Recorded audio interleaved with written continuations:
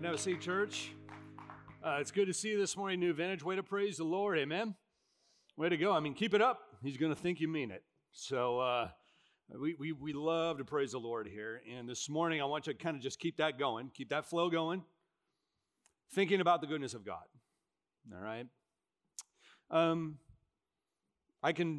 You'll hear more about it later, but I want to encourage you to invite your friends to Christmas Eve.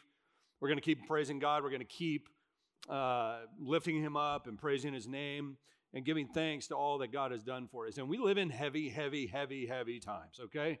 We know that, but we live in extremely heavy times. And this morning, I believe that the Lord has a good word for us. I want to introduce you to 4 people. Names have been changed to protect the innocent. Norma supports her kids ever since her husband died. She's the breadwinner. She went back to school, got her degree, worked hard, landed a great job, which was some small consolation for her because every night when she rolls over to put her arm where her husband used to be and hits that empty spot, her heart sinks a little bit. She keeps going for the sake of the kids. She tries to keep a stiff upper lip, keep pressing on, keep going. And so she was so excited to get this job. It gave her something to take her mind off things. It really helped kind of get her self-esteem back and everything. And now the words come down that they're going to be layoffs. They're going to do it by seniority. And she realizes, I just got here. And so she understands what it may mean. And she thinks to herself, after all the grief and after all of the hard work that she's put in, what am I going to do now? Ben is 17. He remembers what it was like to be happy. He remembers he used to hang out with his friends. They'd run around, mess around on the weekends. Ben, was a typical average American teenager with a good life. He had friends. He was so happy. Then COVID hit, and his whole life got turned upside down. He wasn't in school anymore. He was at home, staring at the bedeviled screens. And he was at home. His friends started moving away to Idaho and Oregon and Arizona, and they changed schools. And so by the time they came back, he didn't have any friends left at the school he was in. And every time he talks to his parents and tries to explain how he's feeling to his parents, he runs into their anxiety because all they do is spend their days looking at headlines about COVID and what's wrong in the world, and they get really uptight. So emotionally, he feels kind of shocked every time he puts his hand there, so to speak. He feels exhausted. He feels unhappy. He feels like he walks around with a cloud over his head. Every day for him, he finds is emotionally exhausting, whether he has school or not. Tom's been a Christian his whole life. Tom, born and raised in the church. Tom has a time-tested faith, and he believes rationally in God, and most of the time, prior to maybe a year or two ago, he felt like he experienced him on a daily basis. But right now, he feels completely stale, completely overmatched. Maybe numb is the right word. But he wakes up every day thinking, okay, there's a spiritual battle. I'm in it, and I'm going to go tackle that battle. And he finds himself losing every day. Doesn't matter what the battlefield is. If it's lust, temper, greed, whatever the case may be, he feels completely and utterly overmatched. And so he finds himself going, okay, I hear what the preachers say to me about victory and about us triumphing over this and that and the other, but if I'm supposed to be triumphant, why do I lose all the time? Are the critics right? Are the critics right that maybe what I'm doing when I praise, I just kind of cry out to somebody who's not really there? Is that what's happening? Or is it that darkness actually is stronger? Is it that all that stuff that I've grown up believing, maybe it's not as powerful as I thought? Holly logs into social media before bed each night, finds herself going to bed sad every night. She compares herself to others. She sees the other moms. They seem like they're taking better care of themselves. They seem like their kids are better adjusted. They're always smiling in their pictures, and she looks at her own pictures and she sees herself smiling, but she knows she wasn't very happy when that picture was taken. She forced that smile. She looks and their houses are decorated cuter than hers. Or her husband seems like he's happier than hers. She looks over at her husband who's asleep next to her in the bed, and she wonders, I wonder if he wishes he had married one of them instead of me, and she goes to bed sad and ashamed every night. So all four of them, the next morning, Norma, Ben, Tom, Holly, they each get up on Sunday and they head to the same church. And there they get there and they expect to hear an Advent sermon. They expect they're going to hear something about wise men or camels or something like that. And, maybe it'll be somebody will bring some cookies or lemon bars or something like that. Maybe that'll help get them out of it. But they realize that doesn't happen. And so instead what happens is they all show up to the same church and the preacher gets out the Bible and he says to them, now, we're going to read this passage today from Philippians chapter 4. And they've heard this one 1,000 times. And they think, where are my camels? I need somebody to take my mind off of this thing. Why are you giving me this? And the preacher then continues to read Philippians 4:4 through 9. And here's what he reads. Rejoice in the Lord always. I will say it again. Rejoice. Let your gentleness be evident to all. The Lord is near. Do not be anxious about anything, but in every situation, by prayer and petition with thanksgiving, present your requests to God. And the peace of God, which transcends all understanding, will guard your hearts and your minds in Christ Jesus. Finally, brothers and sisters, whatever is true, whatever is noble, whatever is right, whatever is pure, whatever is lovely, whatever is admirable, if anything is excellent or praiseworthy, think about such things. Whatever you've learned or received or heard from me or seen in me, put it into practice, and the God of peace will be with you. And so the four of them sit there in different parts of the room, wondering where their camels are. Half of them think, I'm trying not to be anxious. The other two think to themselves, he just doesn't get it. If he had a life like mine, Now, the irony is, of course, the Apostle Paul is writing this. It's a prison letter. He's writing it from jail. And the irony is, this passage is put by the Revised Common Lectionary in the bloodstream of the church during Advent. For some reason, the Church Universal sees this as a Christmas passage. So, Tom, Holly, Norma, Ben, Merry Christmas from Paul. He has something different for you. He doesn't have wise men and camels for you. Instead, he has something better. The Lord's presence. That's his antidote to anxiety. I mean, there is very little in this world that if I knew God was actually near and he was actually with me, if I really believed that, there's very little in this world that I would be unwilling to try, unwilling to attempt, if I really sensed the power and presence of God. In Greek mythology, there was a woman by the name of Cassandra, a figure. She's a woman in Greek mythology that was cursed to utter true prophecies, meaning she only spoke the truth. But the curse was nobody believed her. So she would get up and she would say, hey, this is going to happen, and hey, this is true, and that's true, and this is true, and that is true, but nobody would listen to her. I got to think that Paul, Jesus, and all these folks feel similarly. That Jesus said in a very wonderfully realistic passage, in this world, you will have trouble. But take heart, I have overcome the world. Don't worry about tomorrow. Each day has enough trouble of its own. And in this case, it's Paul saying, don't be anxious about anything. Instead, rejoice in the Lord always. Again, I say rejoice. I mean, it is a terrible feeling to shout the truth from the mountaintops and not be believed. And yet many biblical writers probably have that experience from the other side at some point. Nothing, sisters and brothers, will determine our futures as much as whether we hear the words of Scripture and believe them. Nothing. And I don't mean rationally just kind of ascend to them. I mean, do them. To believe it in the core of our being, that what we're hearing Scripture speak to us are the words of life, and that if we will take them and believe them and do them, that something good will happen. We do have an anxiety epidemic in our country. Some of it's medical, some of it's overdiagnosis, some of it's self-induced. If you don't think we have a problem, We are bringing support horses and support kangaroos on airplanes.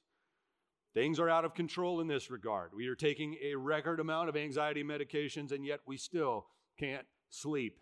We worry about our finances. We worry about our kids. We worry about our kids' finances. We worry about our boyfriend, our girlfriend. We worry about what's going on in the world. Maybe it's climate change. Maybe it's the national debt. Maybe it's inflation. Maybe it's the situation with China. Maybe it's the situation in our neighborhood, our receding hairline, our enlarging waistline. Whatever the case may be, you may find yourself worried, and what Scripture is trying to tell you during Christmas is don't. The Lord is near. Will Paul speak to us today and we walk out of here like Cassandra just spoke to us? Or will we listen briefly and then pay him no mind? Or will we believe the Holy Spirit through him this morning with some remarkable truths? Let's just take them a bite at a time. How about this one? Rejoice in the Lord always. Again, I'll say it, rejoice. Let your gentleness be evident to all, the Lord is near. There's this connection between the rejoicing, and he doesn't say just rejoice. He says rejoice in the Lord. You rejoice in the Lord always because the Lord is near. You rejoice in the Lord always because the Lord is near, always. So otherwise, we ought to despair. We ought to feel totally spiritually orphaned on this earth, but we're not. We're children of God. And what Paul's trying to help us understand is like, look, to these people who are going through persecution, they're divided. Paul is trying to hold them together. He's trying to do these different things. He says, listen, he goes, rejoice in the Lord always. Again, I say, rejoice. Sometimes you keep practicing it until you actually learn how to play it, if that makes sense. So sometimes the best thing you can do is force out the joy, force out the rejoicing. Say what you believe when you don't feel it at the moment. And the reason he gives is because the Lord is near. Rejoice in the Lord. We rejoice in the Lord. Not just rejoice, in the Lord. Let your gentleness, some of your translations will say reasonableness. You can go either way on it. Let it be evident to all, the Lord is near. And now all of a sudden it makes sense. No, there are no camels or wise men here, but there is a lot of gospel here. Matthew 1, 22 and 23. He talks about the one who will be born and how it fulfills the words of the prophet Isaiah. He says, all this took place to fulfill what the Lord had said through the prophet. The virgin will conceive and give birth to a son, and they will call him Emmanuel, which means God with us. When he's born, they give him that name. That God is with us. And so we rejoice in the Lord always, and we do it because the Lord is near. And because the Lord is near, when God is near, anxiety isn't. Philippians 4:6 suggests the antidote for anxiety is prayer. Let's try it on. Do not be anxious about anything, but in every situation, by prayer and petition, with thanksgiving, present your requests to God. And the peace of God, which transcends all understanding, will guard your hearts and your minds in Christ Jesus. The peace of God will guard like a soldier in front of your hearts and your minds. It will guard your hearts and your minds in Christ Jesus. Much of the anxiety that we feel, sisters and brothers, has to do with two things. Either thinking we can go it alone or thinking we should go it alone. Neither are true. I'm going to give you some swimming analogies here to do this. I remember being maybe 10 years old. And typical Southern California kid, I kind of grew up on the beach and swimming pool. I swam. I used to find a swimming pool. We didn't have one at my house. So I'd just wait till the neighbors went to work, and then I'd go down the fence line, jump in their backyard, and use their pool. I was a swimmer. I love swimming. And you grow up, when you're in Long Beach, you see Catalina out there. And it's amazing how when you're young, you think, I bet I could swim out there. I bet I could make it. You think to yourself, it's a little bit like going to Coronado Landing and seeing the downtown San Diego skyline, thinking, hey, not that far. I bet I could, yeah, see, easy. I can make it, no problem. Well, what you don't realize at the time, because you're 10, is that just because you can make it from this end of the pool to that end of the pool does not mean you can make it from Long Beach to Catalina. That water is cold. There are sharks in that water. There are currents in that water. There are all sorts of other wildlife fun under your feet there. You have no chance of doing it. None. But that doesn't keep you from thinking you can. That's what a lot of people do with their lives. They think, okay, I know what I can do. Hey, look, that looks pretty easy. I don't need God. It's close enough. And I'm a good swimmer. I got my life together. Look at the job. Look at the house. Look at the family. Look at the cars. Look at how well I'm doing without them. I can swim to Catalina. No, you can't. You can't. You think you're a better swimmer than you are. And you think that the destination is closer than it is. Okay? If we think we'll be fine, we think we can do it, we think our lives are going fine, and what other people need, I don't need that. If that's where you are today, let me suggest to you, you're swimming to Catalina. Good luck. Your anxiety comes from a subtle knowledge that you know you can't. You probably sense the burn in your arms and your lungs. You feel the cramping in your legs. And you realize, I've been going at this now for a long time, and the island ain't getting any closer. What the Bible offers you instead is the nearness of the Lord. There's a little lake in Crestline, California, called Lake Gregory. My family's been going there since probably the 50s. There are pictures of my grandfather swinging my dad when he was a little boy, and there's pictures of my dad swinging me, my grandfather swinging me in the lake up there. And so one of the rites of passage are when you're old enough to swim across the lake by yourself. Now, I was maybe 10, 11 when I decided this was my time, I was going to do it. So, looking at it now, it's kind of laughable. You kind of go, I could easily swim that now. It's like I could swim to Catalina. So I jump in the water. Of course, the dad says, hey, you want me to go with you? No, I got this. So I get in, off I go, across the lake. And I'm doing fine. I was a good swimmer. By 10-year-old standards, I was like one of the top 10-year-old, swimmers with a big ego in Southern California. So I got into the water, and then I get maybe, third, maybe half, and I realize the other side's not getting much closer. It's about as far as it was when I left. I look back, the shore behind me is far behind me. The shore ahead is not getting closer. And I realize, okay, I'm out here a ways. And then the creepy stuff starts.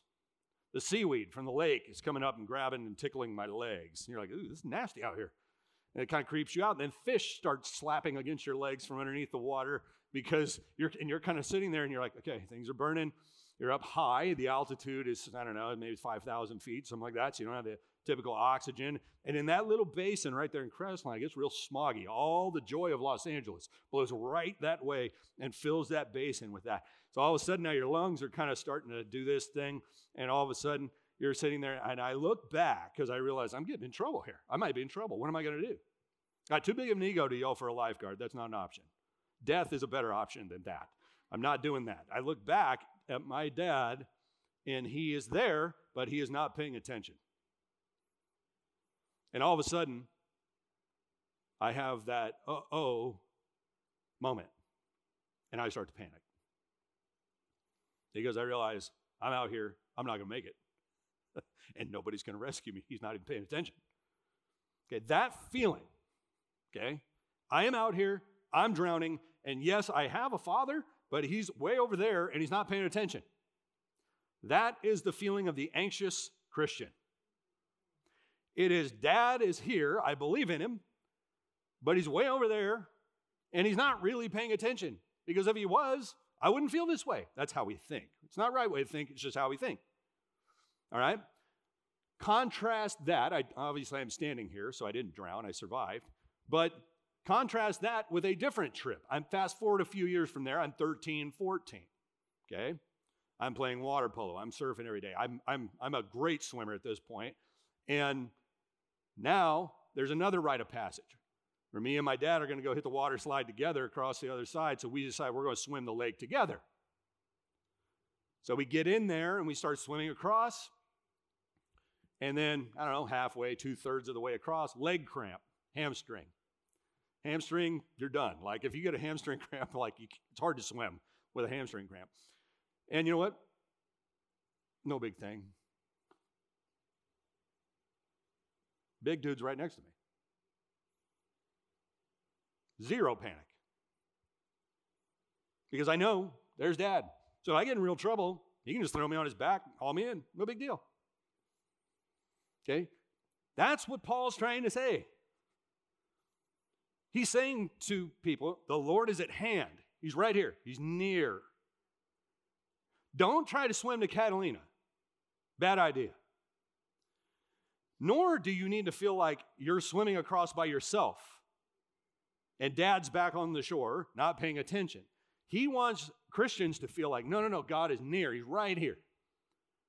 So now all of a sudden, I feel empowered, right? I feel courageous because if God's here, and this is the testimony of Scripture from Genesis all the way through Revelation, if God is with you, you can't lose. If God is against you, you can't win. I mean, Israel will tell you that. I mean, every time we went up against God, guess what? We lost. Every time anybody else went up against God, they lost. Just ask Pharaoh. Just ask Nebuchadnezzar. Ask any of those other people. But when God is with us, we can't be stopped. The walls of Jericho, the fiery furnace, the Red Sea can't stop us.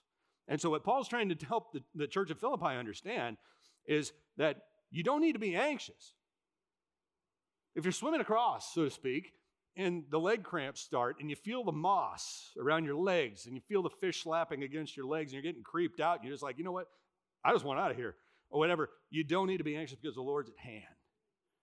He's at hand. He's right here. Is there anything that we wouldn't be willing to try if we believed God was really with us?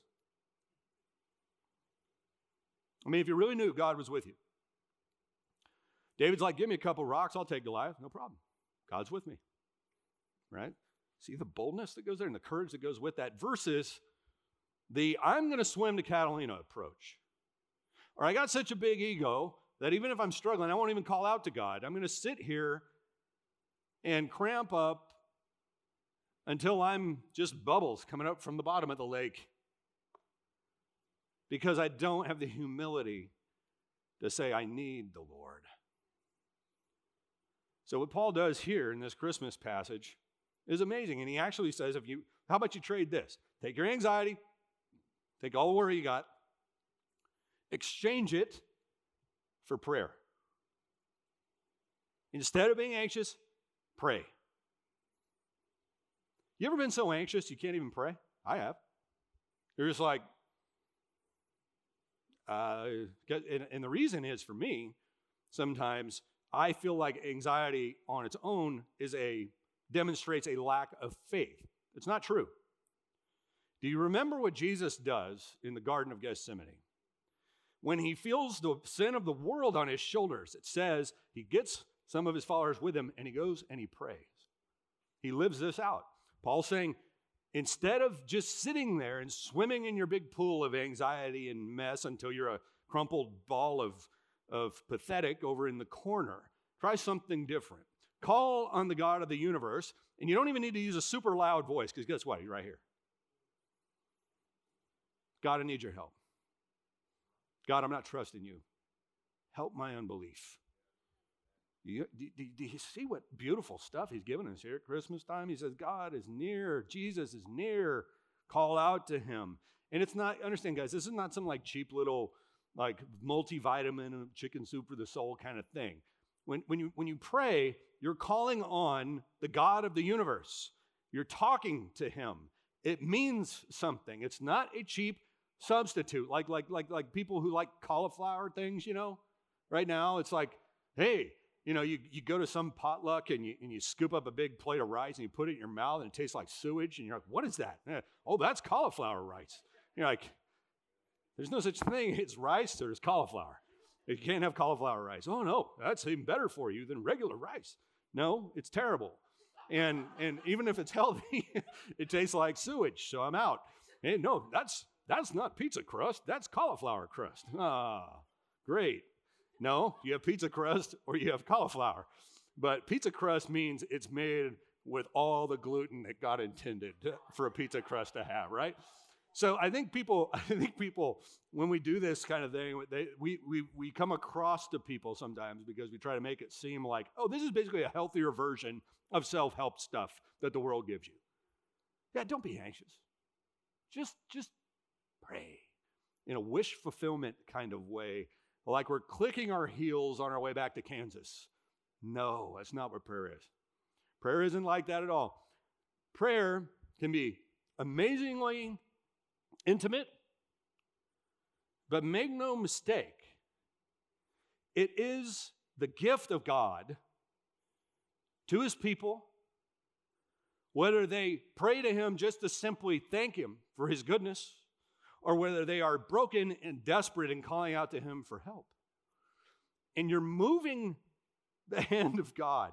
You don't have to be so loud, like he's over there distracted and he can only handle one person at a time, like he's a Wendy's drive-through worker. He can handle more than one thing at a time.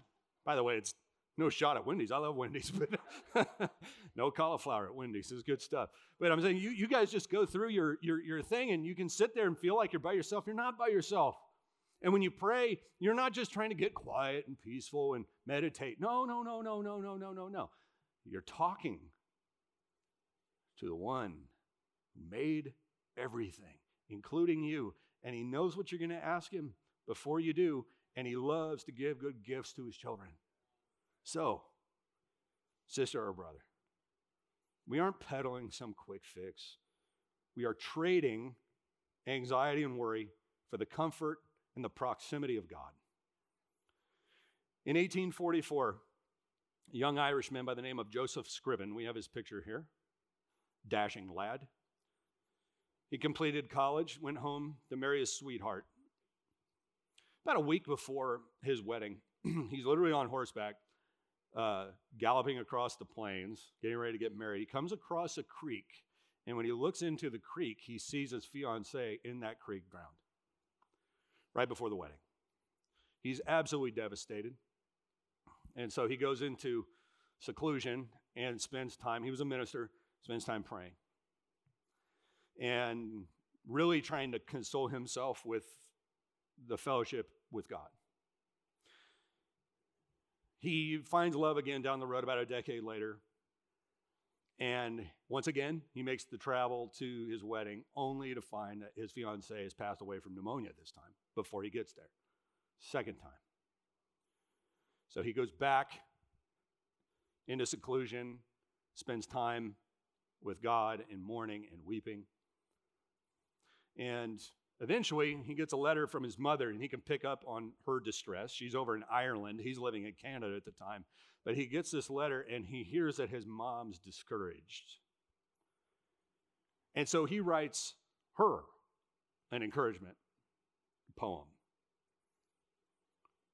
After that, about 10 years later, this poem surfaces. People love the sentiment of it. A British lawyer finds it, loves the words, and decides to put a melody to it, turn it into a hymn. And that brings the hymn, What a Friend We Have in Jesus, into being. Through all that grief and all that devastation and all that loneliness, it's a poem from a brokenhearted son because he hears his mom is sad and depressed, and he's trying to share with her how the fellowship that he's experienced with Jesus in his time of grief has gotten him through that. And he's saying, Mom, this is what you need. You need this. And so he writes these breathtaking words. What a friend we have in Jesus. All our sins and griefs to bear. What a privilege to carry everything to God in prayer. Oh, what peace we often forfeit. Oh, what needless pain we bear, all because we do not carry everything to God in prayer. And so he says, Mom, trade it out. What you're feeling right now, I've been there. Believe me, I've been there. But you can make a decision. I'm either going to crumple up into a ball of grief, and I'm gonna choke on my own anxiety, my own grief.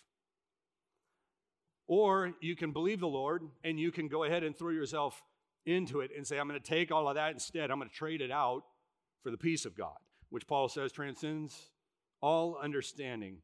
And by the way, it stands and guards your heart in Christ. So you're saying we have a choice. Christian, is Paul going to be Cassandra today, or is he going to be Paul? Will we believe him? Will we believe, hey, listen, yeah, I'm worried about this and worried about that, worried about this, worried about that, worried about this, worried about that, and believe that we can trade that out? If we don't, his next admonition is basically where our worry is, there our hearts will be also. He says this, he says, finally, brothers and sisters, whatever is true, whatever is noble, whatever is right, whatever is pure, whatever is lovely, whatever is admirable, if anything is excellent or praiseworthy, think about such things. He's saying what you think about, okay, it's like a bit in a horse's mouth. It turns you around. It steers you. Where your worry is, there your heart will be also. It's one of the reasons Jesus says, listen, don't worry about tomorrow. You're going to have your hands full with today. Don't worry about tomorrow. Each day has enough trouble of its own. I cannot tell you how important what Paul says here is, okay? Because if we think, by the way, that we can just inhale the secondhand smoke of an anxious world around us, we can just inhale that day after day after day and then run without a wheeze, we're crazy. I mean, the more we think about God and his blessings, the more we sing about the goodness of God, as opposed to thinking about all of the worst junk that's going on in the world, the more we see the future as something with real hope and possibilities. The more we spend our time thinking about how great and good God is, as opposed to how powerful the evil one is. And so that sleight of hand that Satan does with us, where it's like when you're on the freeway in the rain, you can't see super well, and you realize the car in front of you just stopped. And so you slam on the brakes. The only thing you see is the bumper in front of you. Nothing else matters. That's what anxiety does to you. It just goes, and the only thing you see is that. The final exam. The stack of bills. The breakup. Right? I remember it was right after the gyms opened, post-COVID. I pulled an upset and went to the gym. And I was sitting there on a Precor, and they had about 8 TV screens. Boom, boom, boom, boom, boom, boom, boom, all the way across. Every single screen had a negative cryon on it. Thousands feared dead of this. Dog gets bad grooming haircut or whatever. Everything was negative. And I literally closed my eyes and finished my workout in the Precor. I just closed my eyes and said, some of you are doing that right now, actually. Close your eyes. And just, I'm going to finish this because I don't need extra. Each day has enough trouble of its own. So I'm going to tune it out. I'm not going to give myself emotional and spiritual chemo thinking that it means I'm attached to the quote-unquote real world. I got a newsflash for you. Good is just as real as bad, guys. There's nothing more real about bad or negative. It's all there. It's not, being a realist does not mean you ignore the bad, but it certainly means you don't ignore the good. The reality fallacy. Only the bad stuff is real. You got to have a vision, sisters and brothers, for what God is already doing. And if Satan can take today away from you by making you look at ugliness in the face and that's all you can see, if he can make you slam on the brakes, focus here, you're not thinking about tomorrow and your hope is gone, just like that. But if instead we substitute those things for focusing on what is good and noble and praiseworthy, I think we might be surprised at what it does for us. We don't have to deny that there are bad things in the world, but as Jesus says, each day has enough trouble of its own. And so we don't need to deny that the bad happens, but we can understand that it's toxic to focus only on those things instead of the things that Paul lists here. I was taught this lesson by one of our NBC kids Friday night. We're over at the park, and it was a blast. I loved it, but there was something that had me down. The snow machines that we had gotten were out of solution after about 30 minutes. So all the snow, like if you got there early, you had a blast because those things were blowing snow. In fact, I love this one kid, one of the first kids there. He walks right up to the snowblower and he just puts his face right on the snowblower, opens his mouth, and just does like this. And the thing's just pounding snow into his face, which is probably why we're out of solution, but for everybody else. But this kid, so I'm sitting there and I'm just kind of frustrated that the things are out of solution. So no snow. So I'm standing there, band's starting to play, NBC's band. And all of a sudden, I feel this boom in the side of my leg. And I look down, it's little Isaac McBriar. I remember that kid coming to church first day. He showed up with a mohawk, and he was in a full suit. And just what a kid. And anyways, he comes up, and he's just hugging my leg, like he's drowning, and if he lets go, he's going to drown. Like he's just, and he's lingering there. And I just look down at him, and I go, oh, thanks, buddy, and everything. And anyways, he just kind of keeps hugging my leg. And anyways, afterwards, I went over to Biz, his mom, and I go, Biz, let me tell you what, Isaac made my night. I said, he came up and gave me the biggest hug, and she goes, well, he looked at you, and he goes, Pastor Tim looks sad. And so he ran over and just went, and just did that. I know, seriously, right? And I'm like, oh, like, man, it's like, that's totally cute. And at the same time, I'm going, do I look that bad? Like, did I really and she goes, yeah, well, he goes, most of the time when he sees you, you're smiling. And I said, I know. But I said, the snow machines weren't working, And and I said, but then I sat there and I thought about it, and the band's still playing, and they're singing Oh Holy Night. And I go, we're singing Oh Holy Night on a street corner in public in Southern California. I'm looking at the Grand, and I'm looking at the band. I'm listening to the music, and I'm looking at all the people gathered there. And I thought to myself, what is wrong with you, dude? And I had two thoughts. One was, first of all, if you see people who are sad, be an Isaac. That's what you do. They're sad. I'm going to go hug. I'm going to give them a hug. I'm going to encourage them. I'm going to read some scripture. We'll pray with them, whatever. I want to encourage them, right? So, out of the mouth of babes, right? But the other thing was, it's like, do you see how something is benign or small? As an out-of-fuel snowblower can cause you to miss an entire city corner of blessings. I mean, was I thinking about the fact that dozens of people had shown up to volunteer and had served God all day long on that corner to get that thing ready? No, I didn't think about that. Did I think about the fact that we're allowed to do this? Like right now, we're singing Oh Holy Night, like a Jesus song. We're not singing Santa Baby or something. Like this is a real song. Like this is a Christmas song. It says Jesus in it, everything. And we're singing it loudly. Nobody's doing it.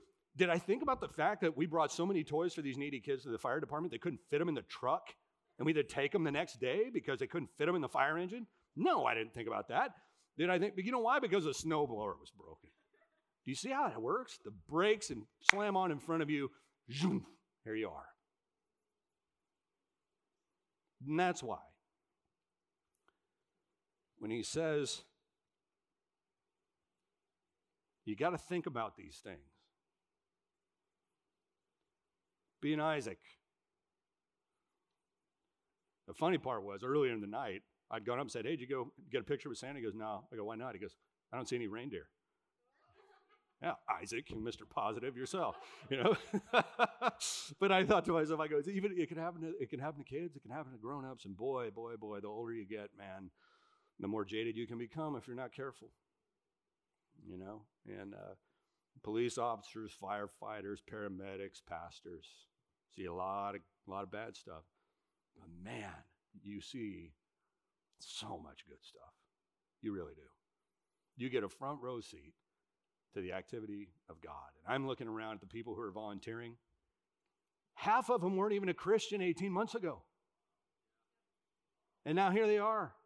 Like, do you understand how awesome that is, right? So, okay, will we just say, Paul, you're not Cassandra today. Today we listen. Today we say yes.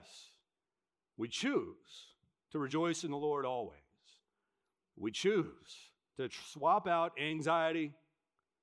We're not swimming to Catalina. We're not doing that. We're not strong enough, and we can't get there on our own. But we celebrate not with just the camels and the magi and the wise men today. No. Today we're going to celebrate this, that the Lord is at hand. And we're going to focus on what he asks us to focus on.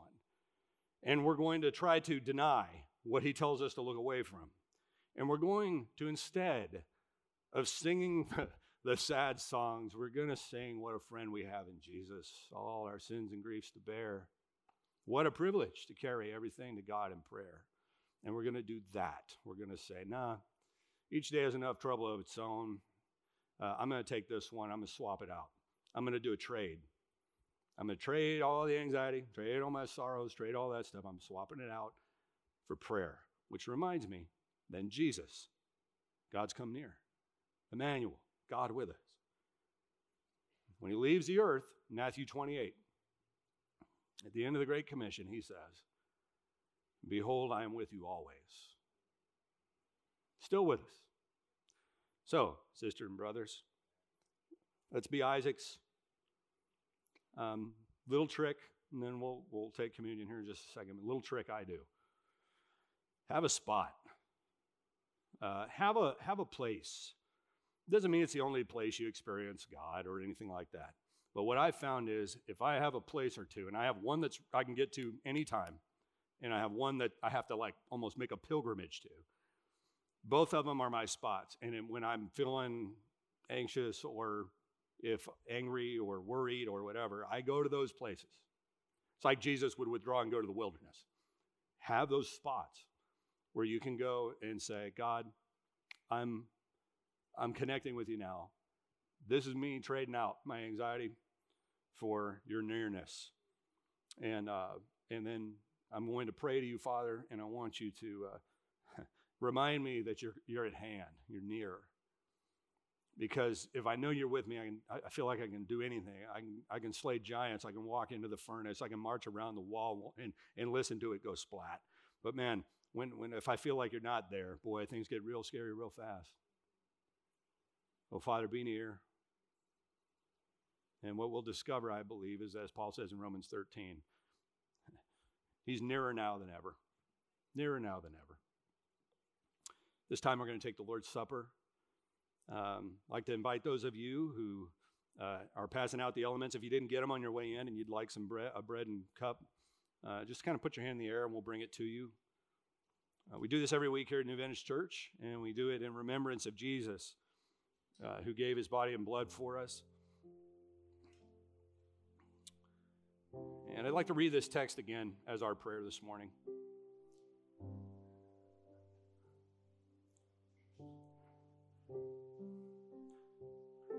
Let us pray. Rejoice in the Lord always.